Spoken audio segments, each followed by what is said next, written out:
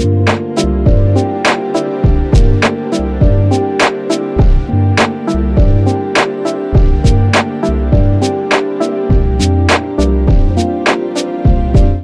another big video game franchise is being turned into a TV show, and it appears that Hollywood is creatively bankrupt. Good morning, good Tuesday morning to you. I'm Shane Satterfield from Sifted, and this is Good Morning Gaming for March 8th, 2022. The show is in our patrons' feeds bright and early every weekday morning, and free on our YouTube channel for everyone else. You can find our flagship show, Game Face, by searching your favorite podcast service. You'll find the podcast versions of the rest of our content in the same feed you found this. So Amazon announced today that it is working on a God of War TV series for Amazon Prime Video. The Expanse creators and executive producers Mark Fergus and Hawk Ostby, as well as the Wheel of Time executive producer and showrunner Rafe Judkins, are said to be involved in the project. Sony Productions and Sony Pictures Television are also involved somehow, though that isn't really clear. Just to rewind, Fallout and Mass Effect shows are also on the way from Amazon, so it's looking like the ultimate destination for game-related pop culture going forward. Now, in the past, video game-related movies have been awful, abysmal. Remember Uwe Boll? Haven't seen him for a long time. And I'll be honest, that's because real professionals have actually stepped into the void to improve these gaming-related shows and movies. And I am not complaining. I am a huge fan of God of War. I'm a huge fan of Fallout. I'm a huge fan of Mass Effect. I'm a huge fan of Halo.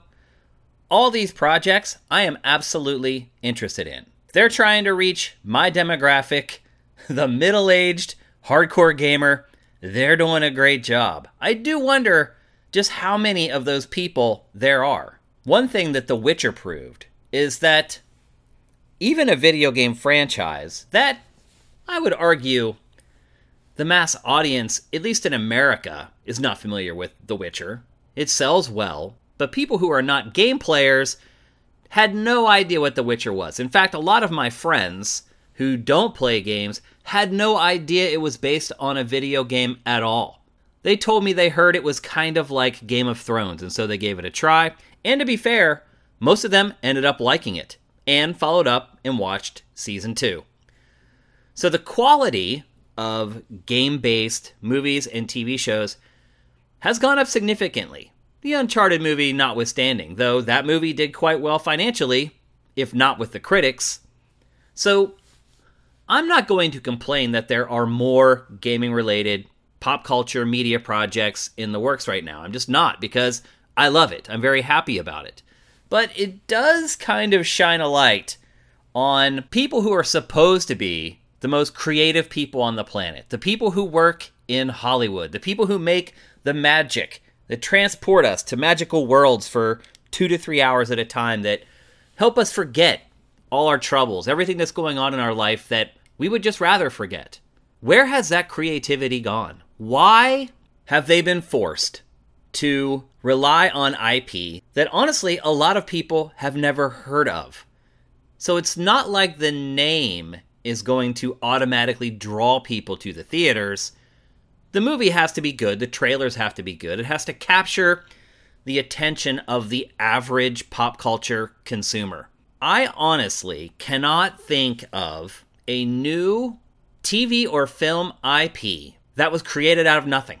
Every movie is a sequel now. It's either a sequel to something that was successful before, or it's based on a comic book, or it's based on a video game, where all the heavy lifting, all the hard work is already done for them. The world is created. The characters are created. The conflict between the characters is already there. All the hard stuff. Ask George R.R. Martin how much he was paid just to do those tasks for Elden Ring.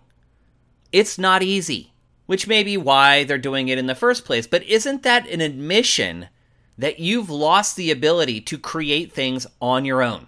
Why was Game of Thrones such a sensation? One, it was a great TV show. But two, It managed to create a new world people had not experienced before. It wasn't based on anything other than a series of books that, in all honesty, only the nerdiest of the nerds ever read. I remember people bringing those books into work, and I would look at the size of them, and then I'd think about the amount of free time I had after doing my job, having to play hours and hours of games every week, and I just said no way. But the TV show managed to construct that world into something spellbinding for the average pop culture consumer. Again, using the ideas of another to create something. Where have all the ideas gone? Again, I can think of a movie franchise, at least a live-action movie franchise. There are animated franchises that I can sort of pull out of the haystack, but I cannot think of any sci-fi new movie franchises or TV shows that are based on something original. They're all based on something else. Where has the creativity gone? Or is it just all driven by data? Is it the studios not wanting to take risks? Now, I would get that right now. The movie industry has been raked over the coals during the pandemic. We're lucky that it actually held on. So I don't blame studios right now for being extremely risk averse. They kind of have to be. I get it. But we're talking about something that's been going on now for a good decade. I'm also a big fan of comic books. I read them as a kid. I did lose touch with them. Mostly because, again, I just didn't have the time to keep up. As my life got busier, I had to prioritize. And to me, games were more important than keeping up with comics. But I did read them growing up. I'm familiar with most of the characters. And I really like the movies based on comic books. It's great to see these mythical heroes and villains from my childhood come to life with big budgets, mind you, that make it really convincing. And I'll be honest, I am still shocked that the average American moviegoer got so wrapped up into this stuff, because I remember being made fun of for liking those characters back when I was young. I remember being an outcast for liking that stuff. So, while Hollywood is bereft of new ideas, it has managed to do an amazing job of marketing, making these properties that people used to make fun of must-see TV or must go to the theater viewing. And that's probably where the issue is coming from. All decisions in entertainment anymore are made with spreadsheets. Looking at the demographic, looking at how much money that demographic is willing to spend, how much disposable income they have, how likely they are to resonate with certain ideas. That's what decides what gets a green light now. And so while it's worked out very well for me and for you, it's a little bit sad to see what I thought, at least, growing up and even into adulthood, were the most creative people in the world completely falling on their faces at their jobs. And now for a couple more stories from the top of your SIFs. A new developer livestream for the Dead Space remake is coming on Friday at 10 a.m. Pacific, 1 p.m. Eastern. We haven't heard anything from this game since last September, when Motive Studios held its first live stream showing off significant amounts of in-engine footage. And I mean a lot. And not just in-engine footage, they showed footage from development tools, which is very out of the norm. The good news is we're 5 or 6 months past that now, so the game should be a lot further along. So we fully expect there to be a lot more than that on Friday, and it should be far more polished and complete, so be sure to tune in. We'll have it curated to your SIFs, so you won't miss it. The Gizmodo Media Group Union has struck a deal for a new contract with Kotaku owners Go Media. The popular gaming blog's writers were previously on strike awaiting a new deal, and it appears that it's a favorable one. The team is getting higher minimum salaries with guaranteed raises, a guarantee against forced relocation, new benefits, and more. $62,000 is now the lowest beginning salary at Kotaku, which is up from $55,000. Staff will get guaranteed 3% annual raises, which isn't much unless you're making decent money already, and then that can add up pretty quick. They'll also get 15 weeks of parental leave and 12 weeks minimum severance. So if you're laid off, they're going to have to pay you for the next 3 months. The deal is just awaiting a ratification vote from its members. Congratulations to the staff at Kotaku. Square Enix action RPG Forspoken has been delayed to October 12th, 2022 from its original May 24th release date. It's a delay of about 5 months. And I'll be honest, this is a game that I'm pretty excited about. It's very bizarre. Basically, this young woman from Brooklyn gets transported to this fantasy world where she has a bracelet that talks to her. It's so insane. I can't wait to see how they pull it off. It's also under development by the same team that made Final Fantasy XV, which, if I'm being honest, does make me a little bit nervous. The developer, Luminous Productions, released a statement explaining the delay, and it reads, quote, "We have made the decision to move the release date of Forspoken to October 11th, 2022. Our vision for this exciting new IP is to deliver a game world and hero that gamers across the globe will want to experience for years to come. So getting it right is extremely important to us. To that end, during the next few months, we will focus all our efforts on polishing the game and can't wait for you to experience Frey's journey this fall." End quote. Delays like this sometimes lead to more delays, so we're definitely not counting on the game releasing in 2022 at this point, but 5 months of polish is a lot, so we're hoping it amounts to something special. Gran Turismo 7's opening lap at retail has been a quick one. The game has debuted in pole position in the UK box chart starting grid. Elden Ring is drafting right behind GT7, with the 69% sales drop from last week.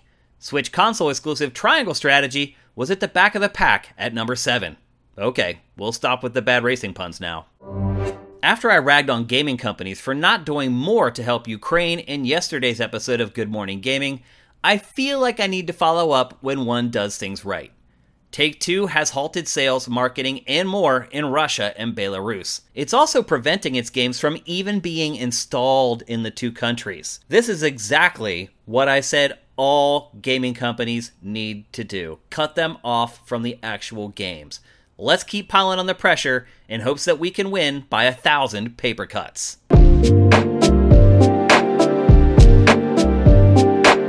Let's take a break, and when we come back, we'll tackle today's boss fight.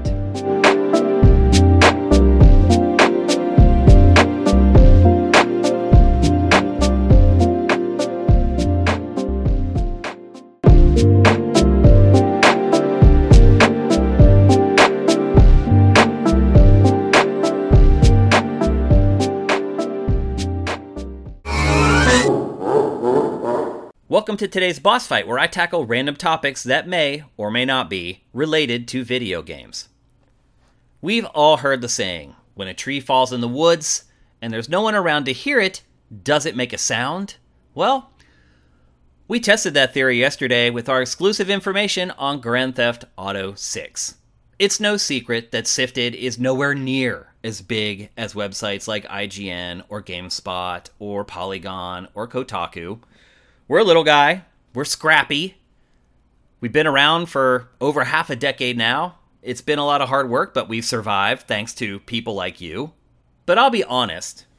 When you have big information in 2022, you just assume that by hook or by crook, that information is going to be disseminated out into the internet and into the ether. You don't even think that you have to do much. You feel like you just got to put the little boat in the pond, and then the wind will just take it off. That is not what happened for us. So this morning at 10 a.m. on Monday, which is the ideal time to debut any type of news on social media, we posted links to a story where Michael Pachter had some of the first details on Grand Theft Auto 6. Again, we're a smaller outlet, so we don't have a ton of followers on social media. My personal account has a pretty big audience, and so we tweeted from Sifted's official account, and then I retweeted it to my bigger audience, and crickets. The article was not picked up by a single major gaming website. There were a couple smaller guys who picked it up and ran it, but none of the big guys did. And I don't know if it's that they didn't see it. I don't know if it's they saw it and didn't want to run it. I don't know if they saw it and didn't believe it. I have no idea why none of these sites picked up the story.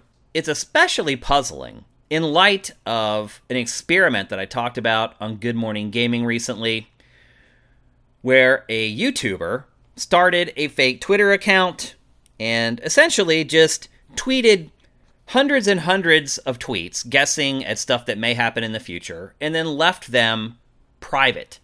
And then, as the things actually happened, he would turn the tweets public, and they would be timestamped and date-stamped, which would lead people to believe that he had guessed these things weeks or months prior. He suckered so many people. There was a major gaming publication that ran a story based upon his fake Twitter account. And yet, Michael Pachter, who's been working in the games industry for decades and has a lot to lose by reporting false information, obtained some information about Grand Theft Auto 6, we ran it, and no one seemed to care. It's hard to accept that if this story had just come from some random account that was set up just like that experiment I talked about, I believe it would have gotten some pickup. Perhaps publications are leery of running information now after what happened due to that little experiment where a couple fairly big publications got burned. I don't know. But it's very strange. We have information on what will probably be the biggest video game ever released, will probably be the only game to ever outsell Grand Theft Auto 5, and it was crickets. What gives? And here's a little background, in case you're sitting there saying, people didn't trust it, they didn't want to run it. Here's a little background on how the whole thing played out. So we were recording Pachter Factor, it was about a month ago now, maybe a little less, and he shared the information during the recording about Grand Theft Auto 6. And if you want that information, you can head to Sifted and you can find it. If you're watching this show on YouTube, it's on our YouTube channel. You can watch it there. So I'm not going to go through all the details of the game. That's not what I really want to discuss here. So anyway, he shares the information that he has about Grand Theft Auto 6 with me. And he told me where he got the information. And it's about as reliable of a source as you can get. So I went home. I knew what I was sitting on. At least I thought it was a big deal. I know if a story like that was published by another outlet, we would curate it with a high rating on Sifted, particularly if it came from someone like Michael Pachter, who has a reputation to uphold, and if he were to spread false information, it could be disastrous. And he cares a whole lot about his reputation in the industry. He would not jeopardize that. How often does he talk about the people that come to his E3 party? It's very important to him. So anyway, I go home. I know what I've got, and I think it's a big deal. It would be a big deal to me if another outlet ran it, but I didn't want to publish it right away. I have had this information for about a month now and didn't publish it. And the reason I didn't want to publish it is because I wanted to make sure that Pachter was 100% sure. Sometimes when we record stuff, he'll say things, and when I go to edit the episode together a week or two later, I'll contact him and be like, hey, you sure you want this to run? And sometimes he'll say, oh, absolutely. And sometimes he'll say, you know what, on second thought, I don't think it adds anything to my answer. You might as well just get rid of it. So we've always had this dialogue, this back and forth with stuff that he does for Sifted. And he trusts me. So I come home, I have this information about the biggest video game ever, and I sit on it and I wait. And a couple days afterwards, I followed up with him. I was like, hey, just want to check in. We're kind of planning on rolling this out with a pretty big plan. We want to get it out there. And I want to know if you're okay with that. And he was like, absolutely. No problems. I was like, okay. So I cut a few episodes of Pachter Factor from that batch of episodes, and I followed up with him again. I was like, hey, we're getting to the point where we're about to run this. Are you 100% sure about this? Are you sure your source is good? Again, no questions. Nope, run it. Solid. Cut a couple more episodes of Pachter Factor. I finally get to the point in the batch of episodes where he shared the information about Grand Theft Auto 6. And I started working on it this weekend. And I got to the point where I was cutting it together, and I contacted him again. And I was like, okay, final chance. We're going to run this on Monday morning, and I want to make sure you're still good to go. Nope, run it. It's all good. So I write up the article. I send over the copy for the article to him. He checks it out. He's like, looks great. Run it. And that's what we did. I'm not even going to pretend to try to guess why this happened. And honestly, I wasn't expecting it to set the internet on fire or anything like that, but I seriously thought it would get some traction and it would do okay. Right now, the YouTube video with this information is doing no better than an average episode of Pachter Factor on YouTube. Not to mention that instead of holding the episode for a week like we usually do, we published it day and date for free on our YouTube channel, and it made no difference whatsoever. So I'm completely flummoxed on why this happened. There are ideas, obviously, that I have. I have theories of why it's happened. It could be that some publications just didn't want to run it because they're upset that he got the information and they didn't. Truthfully, a lot of the bigger publications generally don't publish stories like this at all. It's usually like the second and third tier of gaming websites that will do it. So I wasn't expecting IGN to point to it. Although, maybe. It is Michael Pachter. And I wasn't expecting GameSpot to point to it. And I wasn't expecting Polygon to point to it. I'm assuming that they're all beating the streets trying to get information on the game too. And maybe, they saw it and they're like, crap, I don't know.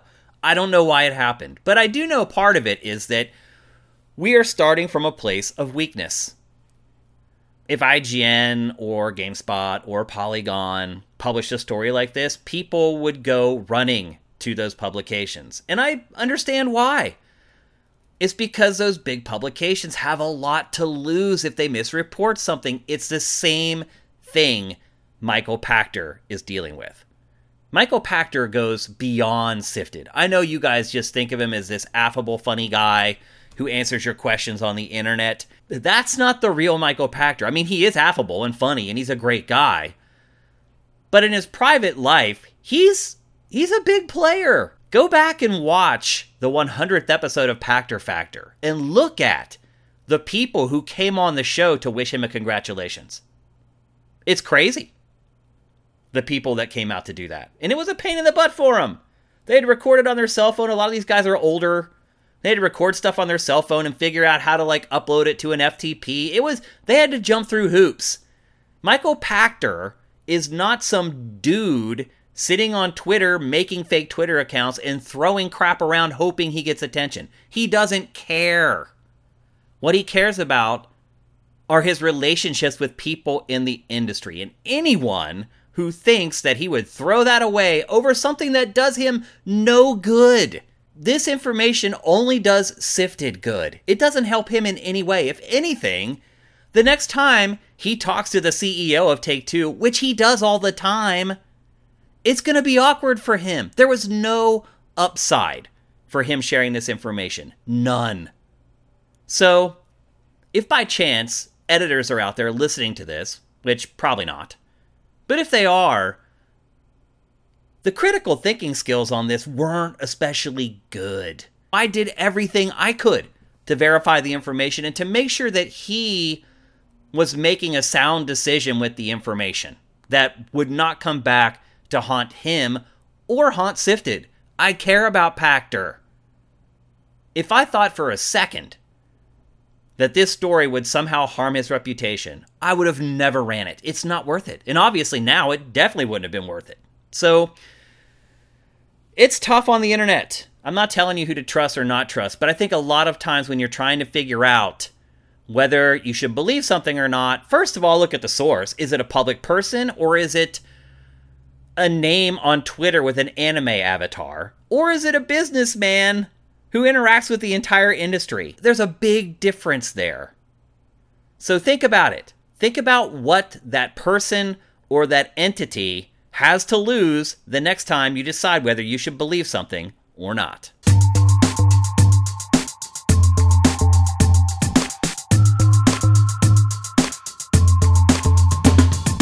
Thanks for listening to Good Morning Gaming. I appreciate every single one of you who listens to GMG. I'm Shane Satterfield. Do what the cool kids do and follow me on Twitter @Dinfire.